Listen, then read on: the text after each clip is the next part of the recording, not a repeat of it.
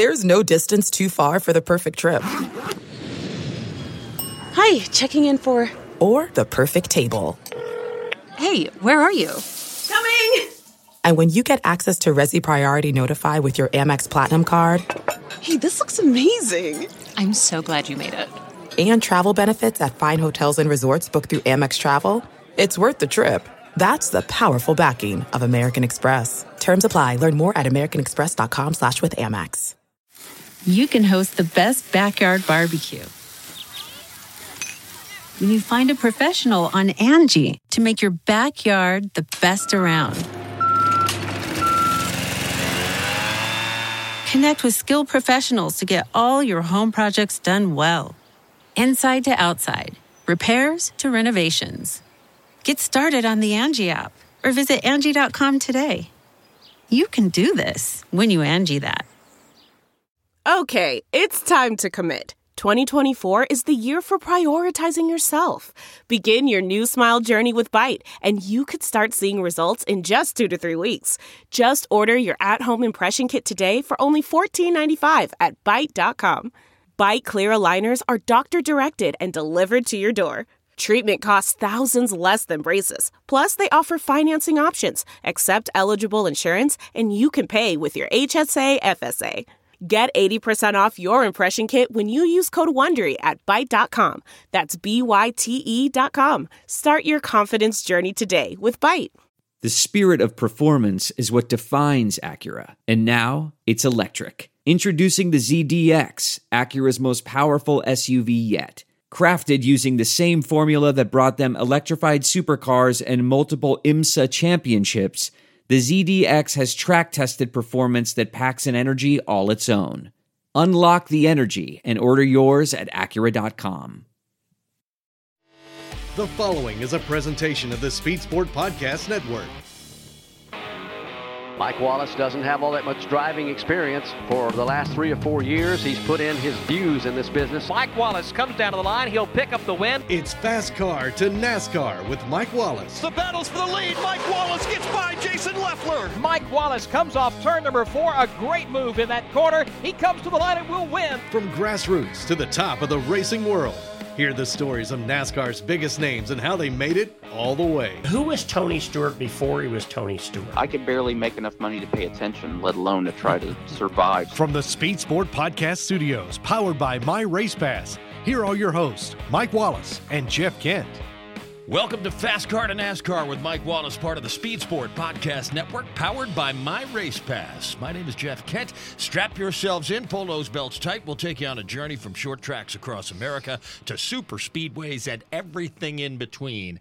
Today's guest, celebrating 40 years as a driver, a current owner, whose company has irons in the fire, so to speak, in many different arenas. They seemingly race it all.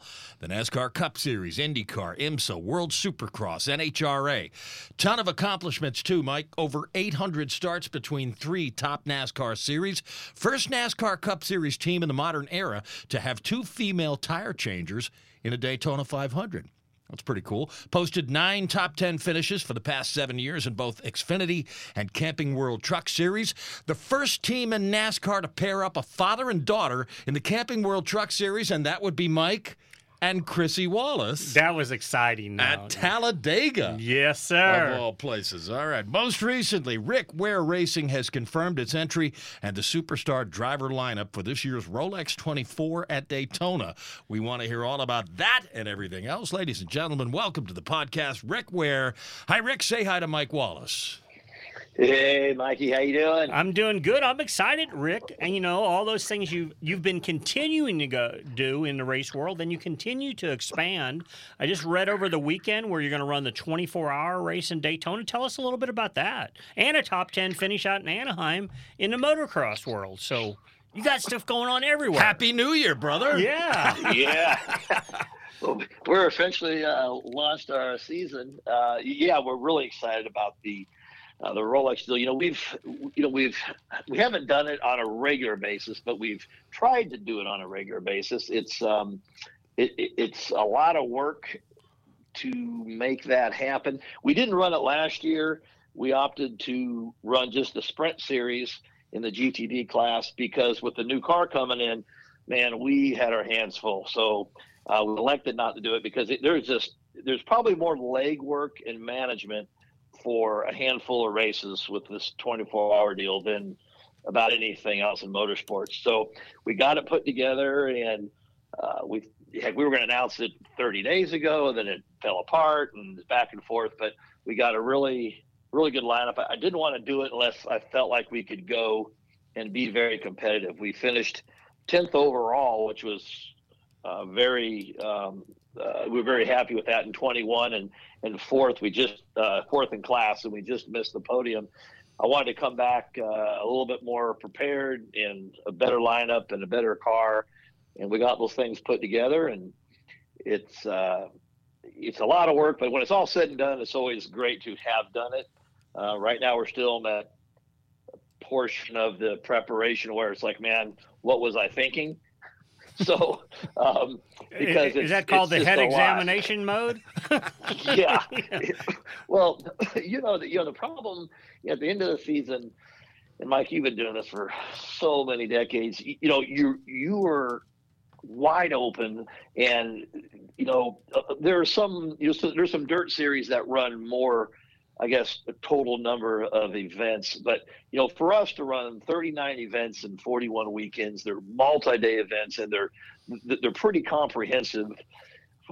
It's like running, and then all of a sudden you just stop and you take a breath. But then the racer, and you kind of like, you know what, I've been sitting for a little bit. Maybe we could do something. And we just tried to get it put together. And sometimes it's really worked out well for us. Sometimes it's bit us a little bit, but we're trying to narrow down a little bit and just focus on some of the key series. But it's, I don't know, we just love racing. Well, Rick, you and your wife, Lori, for years have, I call it, been very entrepreneurial in the motorsports world. You're not scared to tackle something new. As Jeff mentioned in the intro, you'd give my daughter Chrissy an opportunity back when nobody would do that. I just much appreciated. But what I think we need to find out just a little bit, that people can understand why you're so, I call it, wide open in a complimentary way. Where did you come from? Where did Rick Ware show up from? And when did you first get involved in motorsports? So I was born in downtown L.A., and about 7 miles literally from the L.A. Coliseum was kind of home. Grew up in California doing the usual, grew up during the height of the growth of skateboards, BMX, into motorcycles. Parents got divorced and moved to Texas kind of as an interim. But before then, I grew up around the drag strips, and my father and grandfather had I think it was a D-modified production 68 Camaro, and just, I grew up at the drag strips, and then made my first legitimate full pass in a drag strip at 6 years old in a go-kart with the lights and the time slip. And, it seemed like it was really fast at the time. It was probably a 30-second quarter mile or something. Did you just say 6 years old? Yeah, 6 years old. 6 years old. We were at Carlsbad in California, and we used to go there all the time. And my dad used to race there, but we always used to go watch the fuel cars run. We knew the owner of the track, and that's back in the day. They used to run the ABC Wide World of Sports, the Superbike Challenge. They ran the World Motocross deal there in Carlsbad. So it was a big racing kind of hub, sort of like Riverside was, but, in the San Diego area. And during one of the intermissions, we brought my go-kart, and we talked him into letting us do a full deal.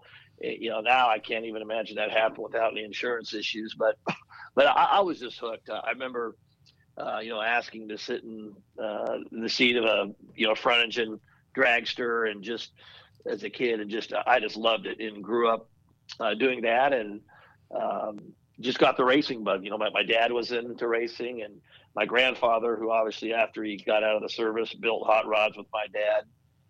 And, we raced bicycles, and we raced motorcycles, and we raced, just raced, similar to you, Mike. It's like, you just wanted it to go fast. I played football, I think, for 1 year and loved it, but, was not really much of a team guy, and just, I just wanted to go fast, Yeah, you got to tell me at least, because Jeff was saying something about it. I'm not sure what Rick looks like. I says, well, he used to look, I think it's kind of went gray, but he used to have this bleach blonde hair. He was a surfer dude, he looked like. He does. He's got the West Coast look. He's Absolutely. a cool-looking dude, you know? And so, did you ever do the surfing world, Eddie? Yeah, I the first time I ever stood up on a surfboard I was probably 12 or 13 years old in Seal Beach, California, and one thing I was always jealous about surfers is that it's relatively inexpensive. I remember saving up, and I think I got a surfboard for $75, and it doesn't cost anything to go surfing. You just got to hang out all day and learn, and that's what I liked about it. But you just can't go very fast, or I shouldn't say I couldn't go very fast. I know guys are doing some big wave stuff that's pretty crazy, but at the time it was just all about motors, man, and just the sound and the smell going fast. And so surfing is more sedate. You know what I mean? It's just like hanging out in the sunshine and waiting for the waves to get really rad, dude. You know what I'm saying? Yeah. I didn't mean to kind of break the momentum of our conversation, but it always would never surprise me if I seen Rick pull into a racetrack with like an old Woody's with two surfboards hanging on the top of it. Like that would be a great. That's an excellent idea for a photo shoot. So there you go, Rick. No extra charge for that. I love old cars, and that may be an excuse to do something like that. But I don't have a blonde hair anymore. But I've been fighting getting gray hair, so I call it Battleship Blonde. Battleship Blonde. Well, that's good. It looks good. Kind of a gray blonde. But we definitely kind of had that whole California look when I met met my wife Lisa. I had hair down to my shoulders, and back then it was like the hair flying out of the back of your helmet. That was pretty cool, right? 'Cause that's what all the motocross guys had, and so I worked on my dad's cars for years and years, and helped him, and he slowly got out of racing from a driving standpoint. And of course, I was talking him, into quitting racing, letting me race. And we used to run at Riverside a lot. Riverside was kind of like my home track, and in California at the time, before the land got so valuable, they started shutting everything down, right? So when I was living out there, you had Ascot and the sprint cars and midgets, and you had the drag strips, you had Ontario, you had Riverside, and then overnight land prices go up and everything starts closing up. But at Riverside, they ran Formula cars and NASCAR and IMSA and Trans Am and motorcycles. So he had gotten involved in road racing, and he ran back in the Trans Am days. I got some really cool pictures of him qualified next to Roger Penske in the Sunoco Javelin, which is really cool because I actually printed that picture and had Roger sign it at a Homestead a couple of years ago, because I remember going to those races at 7 years old, the Trans Am deal with Fulmer and the factory Fords and the Chevys and the Mopars and the Javelins, and to even think that fast forward 50 years that I'm going to be, racing. I'm not going to say with Roger Penske, but racing against Roger Penske, in the same arenas anyway. It really was kind of surreal. But, I grew up helping him, and the first chance to run was at Riverside in 1983, in November 1983, and that was the Warner Hodgson 300, and on Sunday was the Cup race, which was the Warner Hodgson 400, I believe. And so, sometimes it was the Winston Western 500, possibly. But anyway, Warner Hodgson, he was some type of industrial guy or someone. He used to be on a Cup car back in the day. I remember. Yeah, he was. Well, for a while, he was kind of like.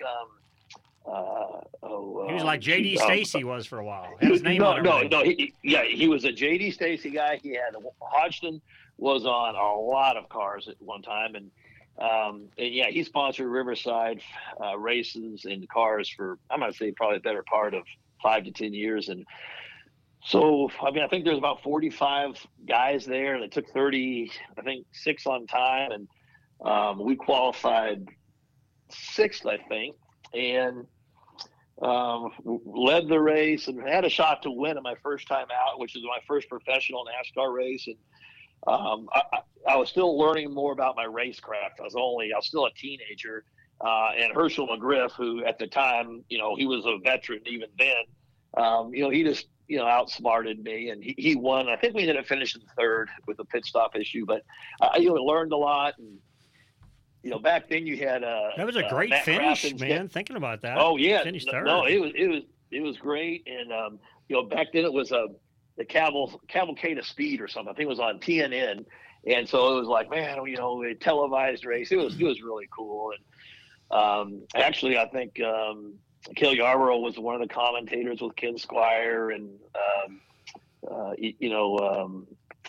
the guys. But it was great. But it just solidified this is where I kind of want to be. I remember walking around after qualifying on a Friday, walking over into the big show garage, right? And I remember things that just stand out. I want to say it was I believe it was the first year, and I might be off a year, but I believe it was the first year that Junior had the 2-car Budweiser team. And I remember at the time, that was like unheard of, to be there with 2 matching cars. And I remember hearing some number like it was, I don't know, $2 or $3 million. And it was huge. And these guys had these big trailers, and it was just like, wow. And, when you're growing up, you're enamored with that. And,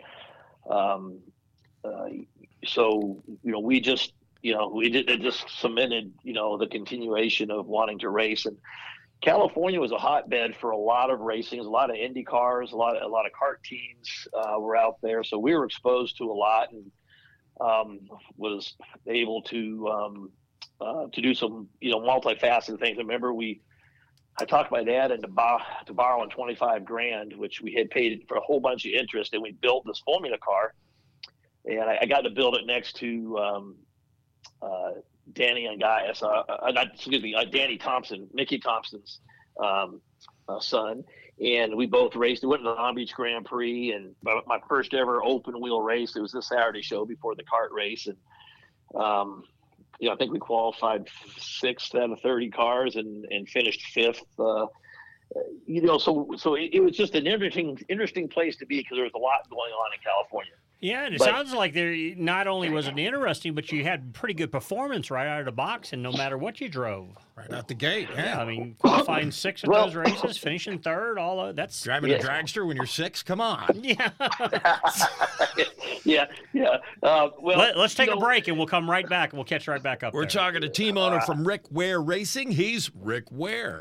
And you're listening to Fast Car to NASCAR with Mike Wallace on the Speed Sport Podcast Network, powered by My Race Pass and NASCAR Digital Media. Welcome back to the Speed Sport Podcast Studios. You're listening to Fast Car to NASCAR with Mike Wallace. My name is Jeff Kent. Our guest today, owner Rick Ware Racing. He's Rick Ware. Once again, Mike Wallace. Well, Rick, as we were talking going to break, you had been very successful in a few of your driving outings. You qualified well, you raced well, you're out there in California where a lot of cool things were happening. So what is the next progression from all that? That's all going well. Where and how did you proceed from there? Well, so, if you're not full-time racing and you're picking and choosing, 7, 8, 9 races a year, it's easy to focus on one thing, to kind of, you may be all in, and you may spend everything plus X to go do it. And those are the kind of successful things that, suck you into getting to the next level. Now, what had happened is, we had gotten a little bit of a small prominence on the West Coast of running stuff and, driving for some guys in NASCAR. And, actually at that time, I still had not made an oval track debut. My first oval track driving was for a guy that got me some attention from the NASCAR race on the road course, was the Copper Classic. And the Copper Classic, you probably remember, Mike, everybody back in the mid-'80s came out there from the West Coast. They ran the sprint cars, the midgets, the supers, and the stock cars. It was like a huge open comp deal. And there were, 50 guys out there. And we barely made the show, but I made the show. And I think I finished 15th. the first year, and I finished, I think, 10th or 11th the second year, which for a road race guy, that's a major accomplishment. Jeff, the Copper Classic that Rick is talking about was like the major winter series where all the heroes. Kenny Schrader was from our area, so Kenny Schrader would always go to the Copper Classic and run all the open wheel stuff, And gotcha. It was just a famous race. It's really shocking that it's still not around because it was like the Chili Bowl, the Hoosier 100, all that combined into one race. Winter heat. Yeah, it was. It was, right, Rick? I mean, it was unbelievable. It was super fast. I mean, back then they didn't. So the rules for the stock cars were you had to have a full body. There's no minimum weight. There's a lot of left side weight. Heck, some of the super modifieds were going as fast as probably to make the IndyCar show. It was fast and relatively dangerous, but it was the iconic of every level of racer was there. And so what happened is that the late 80s come and everything's closing up. There's nowhere to race. Road racing had always been kind of a rich guy's deal, and you have to kind of leverage yourself to tag on to a semi-pro to maybe go co-drive something. And, we did a bunch of that, but that was closing up. And I could see where at this time in the late 80s, and I moved in 90, actually showed up North Carolina, is April Fool's Day, 1990, my first day. I should have been a sign right there of this long 40-year April Fool's 1990. Yes, so that should have been. And I'd come back and forth multiple times trying to lay the groundwork down because I could see that, you're going to have to make this change. If you're either going to have to go all in and make the move. And so I didn't really know anybody, but I got to meet a few people. And I flew back and forth and got to meet Clyde Vickers, who at the time was working for Howard Stewart. Let me get back. Howard Stewart. And he was out on the West Coast, and I met him through Barry Calvert, who was running J.E. Pistons, who I worked at J.E. Pistons in 1984, making a living and learning about whatever. And I met him, and then Clyde had said, hey, he came back, year after year. And of course, I'm always like, man, you need to try to find me a ride back there. And, how many times you hear that, right? It's like, yeah, whatever. You're in California. When you want to get real and be a race driver, you move east, right? And it's like, easier said than done. I didn't know anybody. So then he came back and he was starting CV Products. And then I flew out and he introduced me to John Linville. Okay. So John Linville is, he ran. It was late model sportsman then, but that was basically the forefront to John Linville is Delana Harvick's dad, right? Delana Harvick's dad. Can you believe that? No kidding. Wow. Yeah, and I remember coming back and staying with John, and Delana was still he just started high school, and I remember a couple of times I took her to the mall in Winston. She didn't have her driver's license yet, and we went. So I kind of put together a plan to move back. I'd rounded up.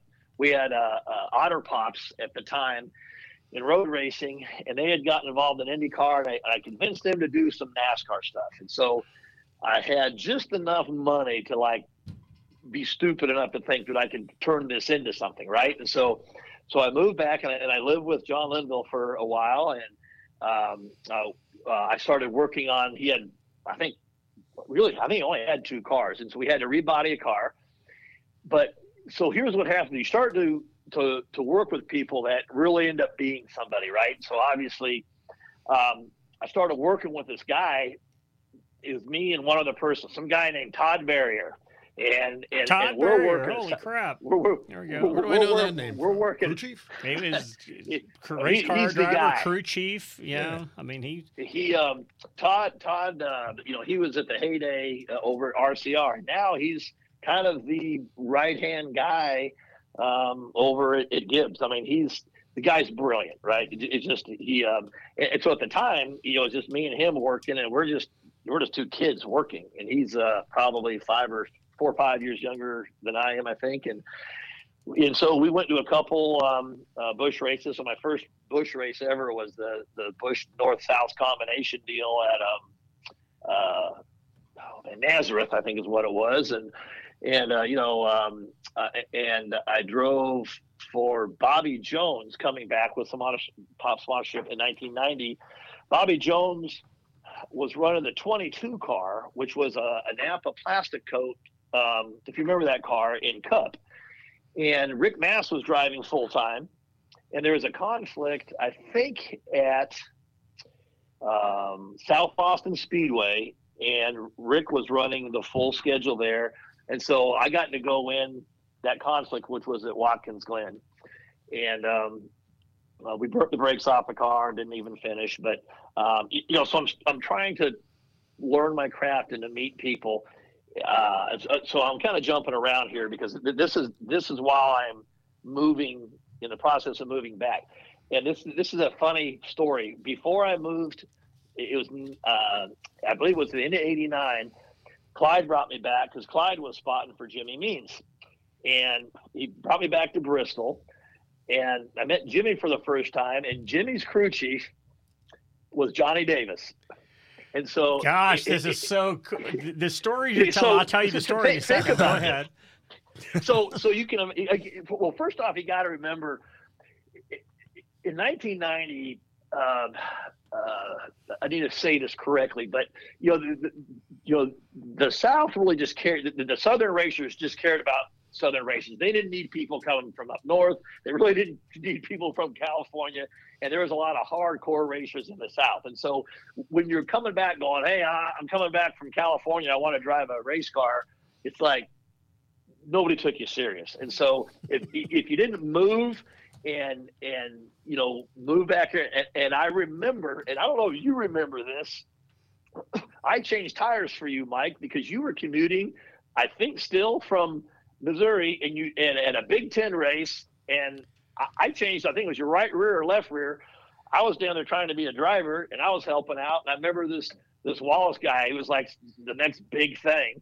And like, well, I'm going down there, and I changed tires for this guy, and so, unreal. You kind of doing it all. So, Rick, was Mike's ego like really huge at the time?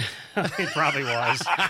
Hey, Mike has always been bigger in life, not only in stature, but in his confidence. I can tell you, I'm sure he had a little bit, to say he had some doors open maybe because his last name, he probably had as many closed as open, right? So he still had to prove himself, and he had I'm more glad that you realize that in. Because yes, sir, that's true, very true. No, I do know that for a fact. And what Mike had that I didn't is that Mike was already an accomplished oval track racer from where he came from. I was this kind of guy trying to transition into learning more about going oval track racing, and knew just enough to be dangerous. And let's just say, for sake of argument, I had some raw natural ability, and I say that a little tongue in cheek. But what I didn't know is the craft of oval track science in making it really work, right? And so I had to get my butt handed to me, over and over to learn this as we go. And Mike can relate to this. I know Mike ran some Big Ten races, so I had this wild hair of like, you know what? I don't know anything. I'm going to buy an old car. I'm going to set it up and crew chief it myself, and I think I'm going to go run this Big Ten series. Now, Mike, at the time when you were racing, there were three guys, first off, that owned that place, and it was Freddie Query, Richie Bickle, and Jack Sprague. And then there would be a handful of guys like yourself that would come in from the outside and give everybody, a lot of competition. But that was a really unique clique. And I'm having to learn how to drive. I'm having to learn how to set a car up. And, man, I can tell you, I got my butt handed to me, but it was a learning process, right? And let me interrupt you for a second there, Rick, just to let all our fans out there, and Jeff, the Big Ten race was a big series of races held at the Concord Motorsports Park, Concord Motorsports Speed. And if you've ever been to Concord, it's a weird-shaped racetrack to start with, but those three names that he mentioned there with Query, Bickle, and Sprague, they were the dominant guys, and those 10 races paid big money back in the day to win. So if you went there and just kind of made the race and ran decent, it was a big deal. You ran the Big Ten. So just kind of setting the stage of how big a deal that was in this area. Yeah. So, I'm sorry, go ahead there. Yeah, so we, in between all of that, I went and bought. I just started hanging out and meeting people, right? Like you, Mike, I walked into places and said, "Hey, I'm a race driver. What can I do to drive your race car?" Of course, the quick answer is, how much money you got? And I'm like, none, right? And then I was there for I was back for several years. We ran a handful of races that first year, and it's tough when people that are already here, they're running stuff, they're running the late model sportsman, which for a while, the late model sportsman could also run in what became the Busch series. So a lot of guys had cars and they ran, some of the races on and off. And so, I started building some parts and coming up with some ideas and started building a lot of parts for a lot of people, including the CV products, and came up with ideas. So I was relatively sharp from the standpoint of knowing about cars and how to make some things better. So I designed some parts that, got to be on a lot of late model stock cars. And, and Rick Townsend, rest in peace, was such a good guy. I built a lot of parts for Rick Townsend and hubs and different stuff back in the day when he was really launching, when he had bought stock car products from Tom Hamilton out on the West Coast, which I didn't realize Rick Townsend bought stock. I thought wasn't there a guy by the name of Emmanuel Zavakis or something that had something to do with that? Okay. Or not? Yes. So we might have some old schoolers that may correct me in a time frame of how this happened. So yes, Emmanuel Zavakis, what was the West, but he retired, and what happened is now, and I may be wrong on the timing, but Townsend, I've always had Townsend chassis, but he kind of morphed, and I believe at one point got the jigs and kind of got that whole territory. Okay. But yes, you are correct, and this is just another story.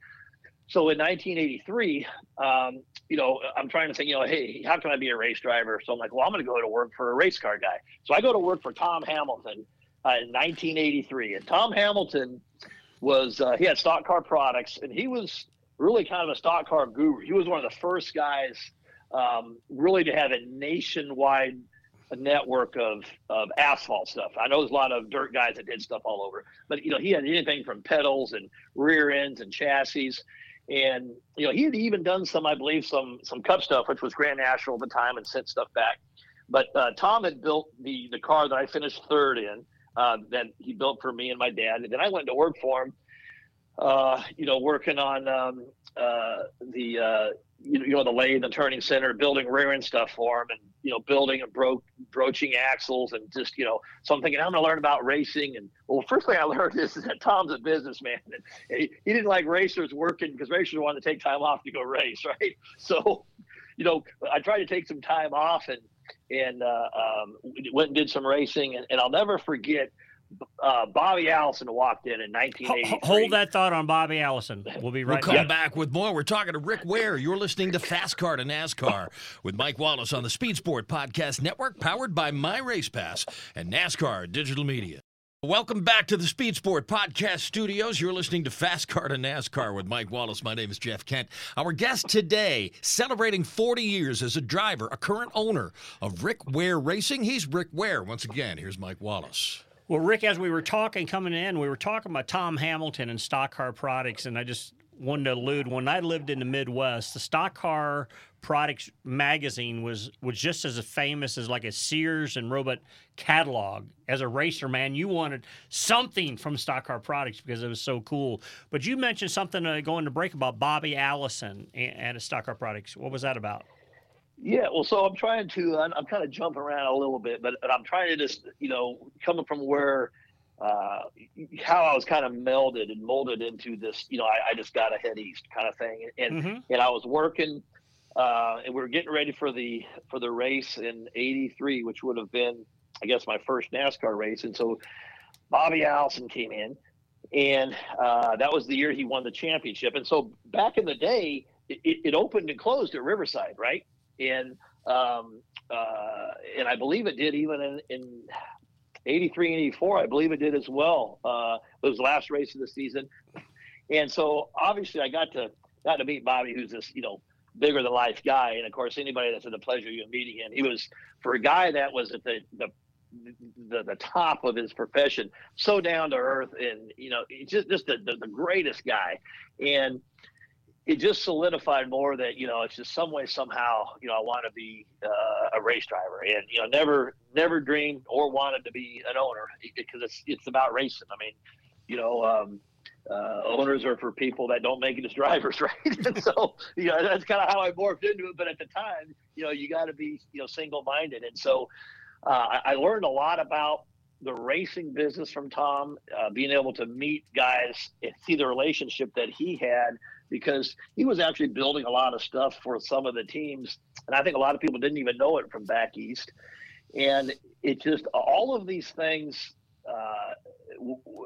they made indelible impressions on my mind, and just the cool factor of wanting to be in this industry, in this world. And, at the same time, understand, California had so many field drag teams, IndyCar teams, off-road teams. And at the time, Firestone was still really prevalent in NASCAR, not so much in Grand National, but in all other forms. And I remember going and getting our Firestone tires, because my dad ran Firestones even, I think, until June of '83, and before we switched to Goodyear.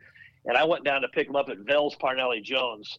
And you go down there, huge warehouse tires, but Parnelli's roaming around, and he's got his Indy cars there. He has his famous Ole Bronco there. I remember this guy named Larry Slutter, who was a huge motor builder back in the day.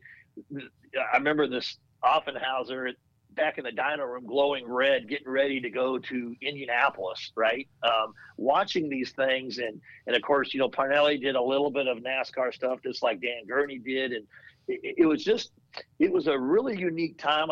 If I was in the movie business, I guess it would be like the equivalent of, Hollywood when it the golden era, off. Right? The golden era, because I remember meeting Danny Angias when Danny Angias ran funny cars for Mickey Thompson, but he transitioned into road racing for Ted Fields with Interscope, who's a big movie producer, and then he ended up running Indy cars. And that was back when race drivers just drove race cars. They weren't really they weren't sprint car guys, Indy car guys, stock car guys. They kind of did a lot of different things. So it got me just enough information to be kind of confused as to which way to go, right, to make a living. But again, fast forward, I could see the volume of races. I could see where sponsors were ending up. Obviously the big sponsors are up front, the smaller sponsors are in the tail, but there were 43 cars every weekend in a NASCAR race. And so by doing simple math, in theory, there's more opportunities, to make a living, and so now, as we all know, Mike, once you show up back here, there's 40 guys every weekend at every short track with the same idea. And so, but it's the driving force to fast forward, get back to, the 90s and coming out here. Okay, Rick, I got a question. Jeff's going to answer the question, because once I look at him, he's going to know what the question we ask everybody. He says, "Get back." Did you drive over here, or did you fly over here from California on your final time coming? So I had a 16-foot, just a short little 16-foot outboard boat that I used as a trailer, and I had a short bed 350 red Chevrolet pickup truck. You knew what the question was going to be, didn't you? Oh, absolutely. Yes, sir. Yes, sir. It was loaded to the gills, and my mom was living in Texas, and of course, the advantage of having a mom that loves you is, she thinks you're bigger than life, and I got her to fly out, and she drove back with me, and I remember about spinning out, going through the snowstorm, heading through the pass on I-10, and all just craziness all the way out. And this is how naive I was. And I traveled a fair amount going racing in the Midwest and stuff. But I remember stopping and making a call to Linville, John Linville, when I got to Tennessee, because, Tennessee is right next to North Carolina, right? So I'm like, hey, I'm already in Tennessee, man. And he's like, wow, man, I made a really good time. Well, 9 hours later, I'm still in Tennessee, right? Kind of like going through Texas. So you must have stopped in Memphis and made that call. Yeah. No. I was like, Tennessee border, man, we're making killer time. But yeah, it's like the first time I got to El Paso, and like a day and a half later, I got to Houston, right? So, So anyway, so coming back, so yeah, I was loaded up, and it was, I don't know, you can do those things when it sure helps to be ignorant, because if you really thought long, like, what are you going to do a month or 6 months from now? Because I literally did not have really that planned. And, you just had failure was not an option clause. I was going to say, get a real trailer. How about that instead of a boat? Yeah. Well, so you got to have a little vacation on the way. You can appreciate this. So I needed to get a trailer, but I needed a big trailer. So I got a 30-foot tag-along trailer that I used to take all the way to Kinley to Southern National and to Concord. Of course, my pickup truck literally is 16 feet long. And I remember you had to make sure to put on the trailer brakes early and then squeeze on, because that thing wanted a jackknife all the time. And I'd always joke that the real driving wasn't at Concord or Kinley. It was freaking getting to and from and not wrecking this thing. But I used that to pull everything I had for a long time. And I probably learned my most. I had Richie Bickle was building cars in Concord. You probably remember that, Mike. Yeah. And Richie built me a car, and the best I'd ever finished at Concord was third, and that wasn't in the Big Ten, but I was in a regular weekly show. But again, I don't get beat by the guys we're talking about. But Southern National was just built, and my Concord, they changed the old oval into this tri-oval, and it was such a bizarre setup to get a car to work, because you're flat out from the exit of 1 into 3, and if you couldn't quite get it, and you're just out to lunch. Could never really quite get it. Anyway, so I bought a car, and one of my neighbors in Greensboro was Ken Glenn, who was the head engineer over at Roush at the time. And that was back in the era when Roush was building the trick stuff, and shocks were coming into play. And he taught me how to build shocks. And I started selling Penske shocks and got the first set of Penske shocks raced on a late model stock car. And, now that's the regular scenario. That and the first CNR radiator. Those are the two things that I brought into late model stock car racing. And I got to learn a lot about racing, building, and running this car. So I remember going to Southern National, and I really started learning about setup. I did all my own setups, built all my own shocks, and there's no external adjustments back then. So my wife was pregnant. Lisa was pregnant with Cody. And I remember her helping me, try to get my car loaded up. Went down there by myself, took care of all the stagger. But I learned a lot about cars. I remember we set the track record, which I think officially for the racetrack, I think actually still stands, because the track has gotten a lot slower, because when it was new, it had the concrete corners. And back then we ran open motors, right, with big carburetors. So they were freaking fast. But I remember taking the shocks apart in between practice and qualifying, and adding some more rebound, because the car was a little tight getting into the corner. So I put some more rebound in the left rear, frickin' sit on the pole, check out. But I remember people looking at me like I had 3 heads, go like, what are we doing? And I'm just like going. But what it taught me, it just taught me the dynamics of working on a car. And I got the car to work so good, and I'm sure been in this situation. Some of the hardest driving is driving a 20th place car to 10th, right? I got the car, learned how to make a car work, to where, probably anybody that was there that weekend could have won with it. That's how good I got it. But so I really learned a lot. This would have been in 4. And so that just kind of helped me go to the next level. And then I made the racers want to step up. So I bought a Busch car from a gal that had run the Busch races with Randy McDonald in 1995. And you know what happens there is now you step up to the real world, and you know, you start getting your butt kicked on a pretty regular basis from there on out. You know? I got to share this story with you, Rick. And again, this show's all about you, but we'll interject a little bit. Just the way you just said that. So back in 1991, I had got Jeff and Rick. I got the opportunity to go run a Busch car, and I went to Lanier, Georgia. Mm-hmm. It was my very first race. I take that back, the second race. And I run third in the race. David Green won. Some kid by the name of Jeff Gordon ran second, and I ran third. All right. Right? That's good company. Yeah. It's like, he's going to be somebody someday. Yeah. It screwed up. I thought I was going to be somebody, you know, but he proved us all wrong. But the end result was, then we went to Atlanta, and I sat on the front row of an ARCA race, and I thought, what is the big deal about this? This stuff is easy. Yeah, right. Right?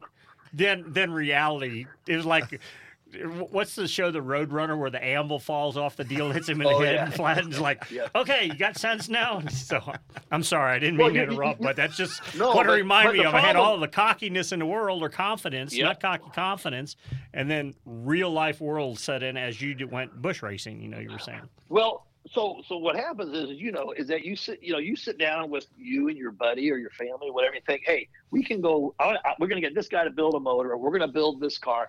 And the problem is when you step up, you don't ever factor in, let's just say you had a good program, who's going to call the strategy, and who's ever, I used to never think about the pit stops. I'm working on the car and driving. And then it was always like, I don't care how fast you are, if you don't have a pit crew, you're screwed.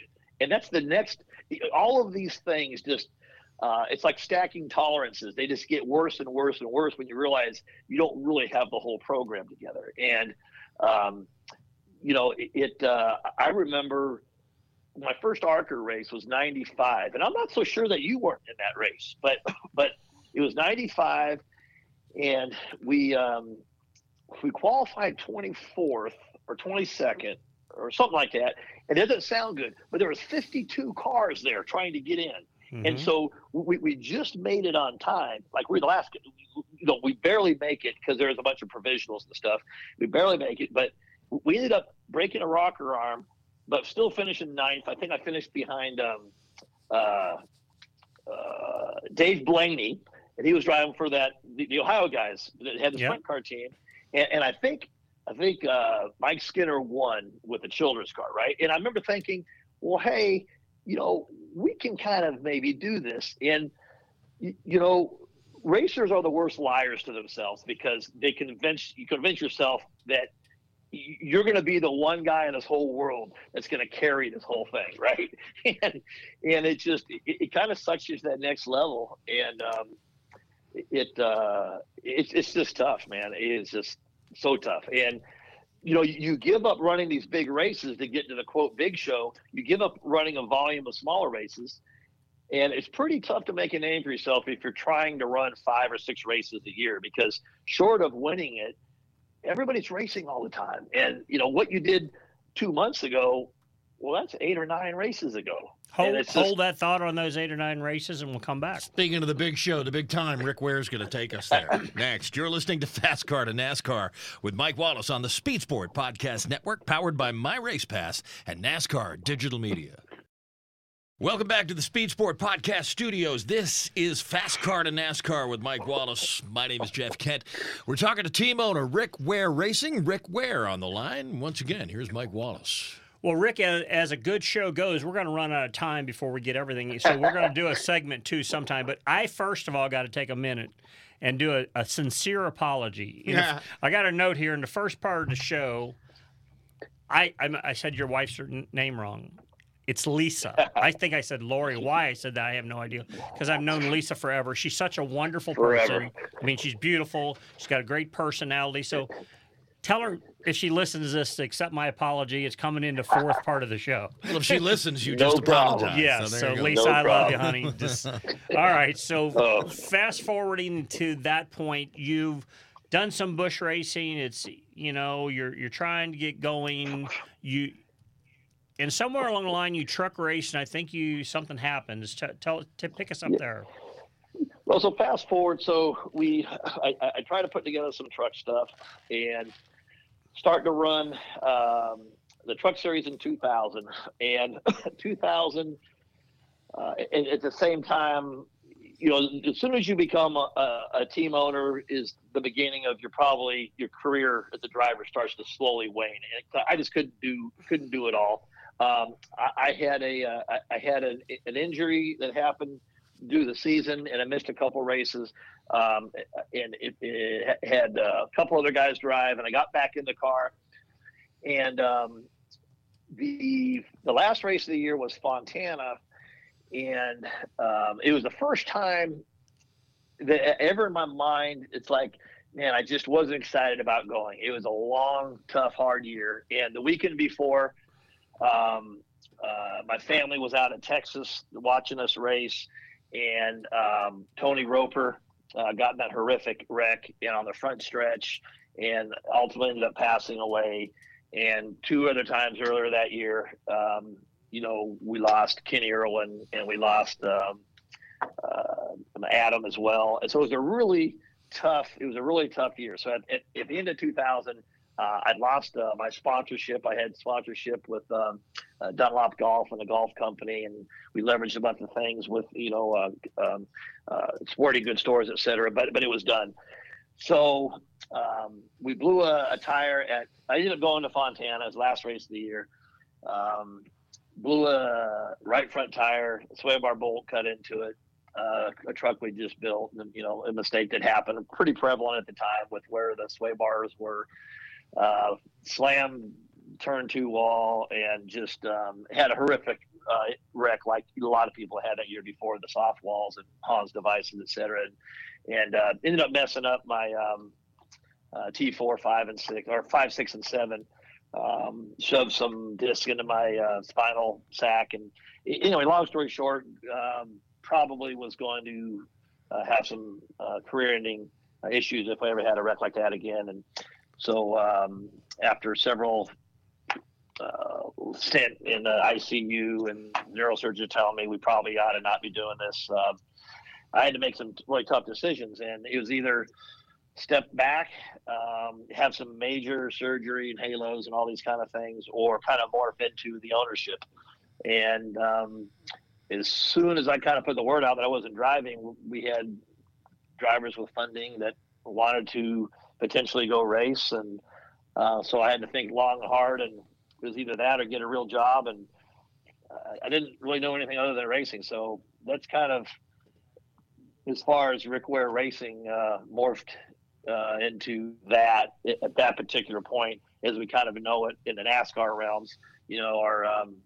Well, let me fast forward this conversation a little bit, because I'm scared I'm going to run out of time. So a lot of people, most of the race world is familiar with Rick Ware Racing, okay? Because for a period of time, you set a new standard, especially when this, I'll call it, charter system come about. And maybe one day you can come back on and explain that to us, because I'm still confused over that whole thing. Mm-hmm. But you were running multi-cars. I mean, you were a multi-car team owner. How did it advance into just a guy wanting to be a race car driver to a team owner to a multi-car cup team owner?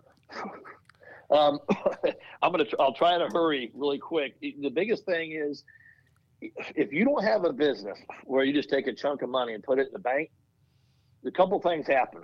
You got to keep feeding this black hole of bills as fast as you can. Now, if you run one truck and it brings in X and you can't pay all your bills, then maybe you could run a second truck, because your economy of scale, it's not twice as expensive. It might be 1.5 times expensive, but now you can get two drivers, two sets of funding, offset costs.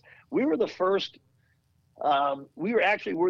team to ever bring 4 cars to the truck series, and it was in Fontana, I believe, in 2001. And we had to qualify on time because guys were going home every single race. We made a gear. We actually had a gear problem and missed the race. And so we raced 3. But what I learned then is that you always have to have a regular amount of cash flow coming in from sponsorship. And I couldn't ever make it work with one car. And it's always been a little bit of a battle of trying to concentrate, getting to the next level, but also surviving. Because understand, I'm having to pay payroll every Monday or lineup payroll to cover payroll for Friday. And eke out some sort of a living, and at the time, I now have a kid on the way. And so that's how that morphed. And as it gets into the Cup deal, and first you have to understand, we went Xfinity racing and set some really good marks that I was proud of in Xfinity, and then toyed with the Cup several times, trying to do some things. And that is a pretty in-depth conversation, man. And I'm more than happy to come back. And you're invited to come back. Okay, so we know that we're going to do that. Okay. So, but however, you can fast forward into the Cup world, because I mean, there's been a lot of conversation about the charter systems, Rick Ware Racing, the positioning of Rick Ware Racing. I'm excited for you. I'm happy for you. I've known you for a long time, so I've seen all the work and effort it takes. And again, you were one of the first, other than a couple of the mega teams, that had multi-cars. Yes. So, we were pretty aggressive when the opportunities were somewhat realistic. And I guess one thing that needs to be said is people need to understand that at the time, charters were less money, but people were selling charters because they didn't want to run the car at that particular time. You have to remember, Childress sold a charter. Roush sold a charter. I ended up leasing a charter, right? First, I didn't buy a charter. I leased a charter because Petty didn't have the funding to run, to run their car, right? Their second car. And so what was interesting is that the people that have just all got charters here in the last several years, some of the new guys that are in, whether it's the colleagues or the Justin Marks and some of these guys, they all had interest in charters, I think even 2, 3, and 4 years ago and 5 years ago. The problem is it wasn't the acquisition of the charter. It was, how do you go race these cars? And these guys want to race them at a level of, we're here we are trying to do it. If we're going to do it, we're going to do it with the funding to go win. And now that's $30 million a year. So even if you bought a charter for a deal, you have to be able to go race these things. And so the reason the charters were available is that nobody had the funding at that particular time to run at a certain level. So Rick Ware didn't get these charters because heck, everybody wants to do something for Rick Ware. No, they had talked to a bunch of different people, and I was the guy willing to take that risk to figure out a way to do it. Now, again, understand, I'm not independently wealthy, and it is tough running these cars and having to generate sponsorship, even with the charter income. And understand, I didn't take money from another account and go and just buy a charter. We had to finance these things. So I'm servicing debt and I'm growing. I've had to grow every aspect of this organically. And, going into the things that we do in the other series, actually using this as an example, this off season, we have money coming in from our Top Fuel program in the off season. We have money coming in from the World Supercross for the off season, and the same thing for this IMSA. We're still a ways off from getting any funding coming in on our NASCAR side. So all I worry about is to continue to make sure that we are growing every aspect. And I'm fast forwarding here because we've really tried to elevate our NASCAR program exponentially. I mean, we are spending a lot of money. All these other series, it's important as I grow RWR, they need to be competitive. And we are competitive in IMSA. We are competitive in Top Fuel. We are competitive in the World Supercross. We are trying to be more competitive in NASCAR, but I will tell you, it's the hardest series on the planet. Not Formula One doesn't run against 40 other cars every weekend. it is very tough. And understand, our budget is dramatically off what it takes to even run 25th. A 25th place average car every weekend is running, tens of millions more, maybe 10, 15 million more. So it takes time.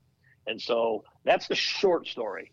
But there's a lot of really interesting stories in between, I can promise you that. Well, we certainly need to get into those stories at some time. We want to have you back. But I want to enhance what I do know, and I've read, and you can RWR is working really hard to enhance their Cup program. You created an alliance, an additional technical alliance this year, and if I've read right, and correct me, you moved your cars even over on RFK campus, which is Ross Fenway Keselowski program with the Ford ties. What do you think that's going to bring to you? And did I read that right? Are you got your cars over there now, or are they somewhere else, or? Yes. So our Cup program last year, we have probably about 5 different shops, but our 2 main shops. One shop housed the Top Fuel, the IMSA, and the World Supercross. The other shop is solely the Cup program, and it's been in Denver, North Carolina. We had a different alliance last year, and we weren't. It just didn't meld as well. We weren't as valuable because they were a 4-car team.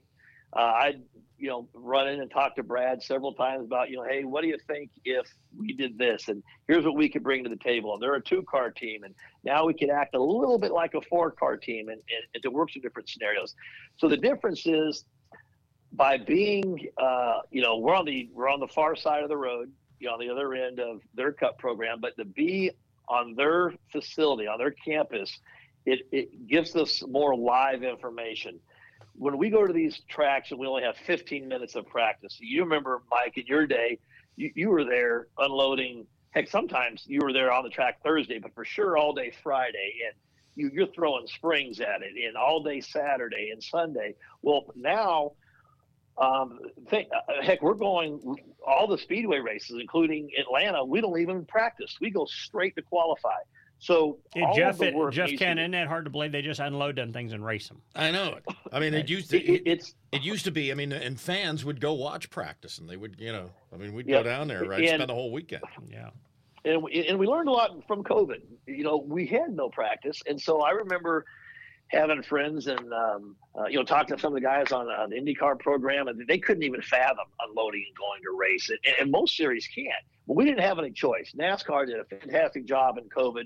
We're the only sporting series in the world to run their full schedule and their playoffs. So kudos to them. But to do it, we didn't practice. And now, so think about the quality of just the preparation and people it takes to no practice and run 400 and 500 miles. I believe every car finished the 600, maybe one, other than a wreck.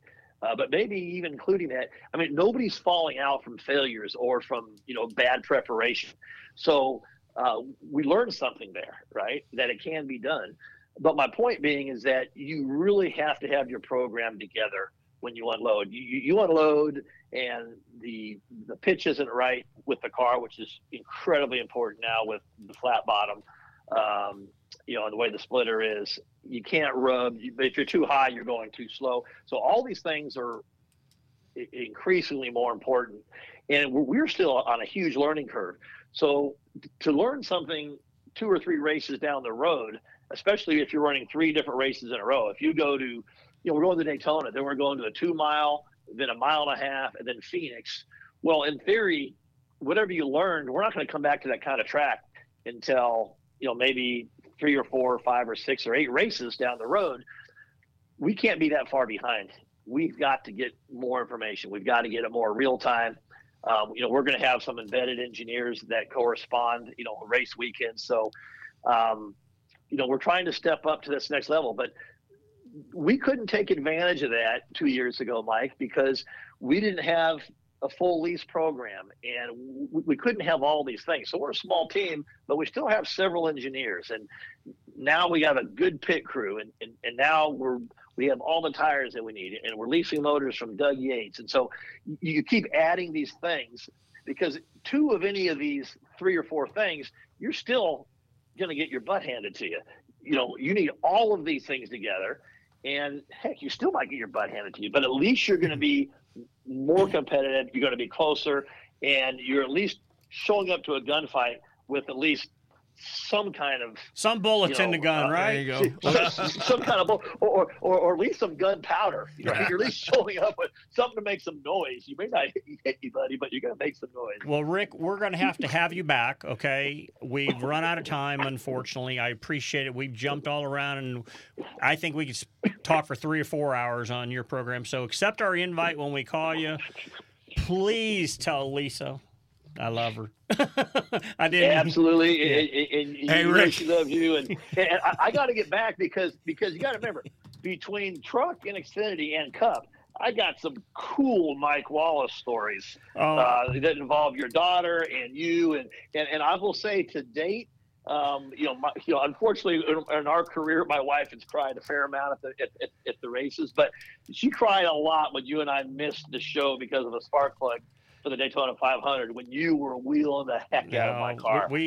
I respect you immensely, and you know that. And we were going to have you back on, Jeff. I think it's until great. He said he was going to bring up the Mike Wallace stories. Now he's not coming back. But real quick, Rick, make it in 1 minute. Tell everybody again the series that Rick Ware Racing is running, the different ones, and where they can find more information out about your organization. Yeah, I think it's Rick Ware Racing on Instagram and Twitter and Facebook. We're the rating champs. We won the inaugural season of the World Supercross Championship, and we'll be going back in the 250 and 450 this year. It kicks off 4th of July in Europe, and it's I think it's in 6 different countries. We're running for the Top Fuel World Championship with Clay Millican, and we finished 8th in points this year ahead of some major hitters like Colettas and Tony Stewart and Schumachers and those guys. And we're running for the championship in LMP2 in IMSA. We got Austin Cindric and Pietro Fittipaldi, who Pietro drove for me in IndyCar a couple of years ago. And then we have last year's 2 winners, Eric Lux and Dublin D. Francesco, who runs full-time in IndyCar for Andretti. So we got a good lineup for the 24. And we have 2 full-time Cup cars. And right now that's going to keep us pretty busy. And we feel we're a great value for sponsors, and we cross-pollinate all our sponsors. And per dollar, we're the best deal out there. Well, Rick Ware, Jeff Kent, and I appreciate it. There you go, absolutely. And good luck down there at the Rolex 24. That's only 2 weeks away, Mike. You realize that? Yeah. I'm trying to figure out how we become a team member with like an hour to go, and they know they're going to win the race. Like, we get one of them Rolexes. Yeah, right? Yeah. Oh, believe me, I would love to get one of those. And but I think my wife has only made the comment it might be cheaper just to go buy one. It absolutely would. Yeah. Yeah. So but that would be really awesome to get. So we're excited to do that. And Jeff, thanks for having me on too. And man, let's get back on. And we probably have 2 more hours of stories, so I'm pretty confident. Outstanding. Right. We look forward to that. There goes Rick Ware. You've been listening to Fast Car to NASCAR with Mike Wallace on the Speed Sport Podcast Network, powered by My Race Pass and NASCAR Digital Media. We'll see you next week.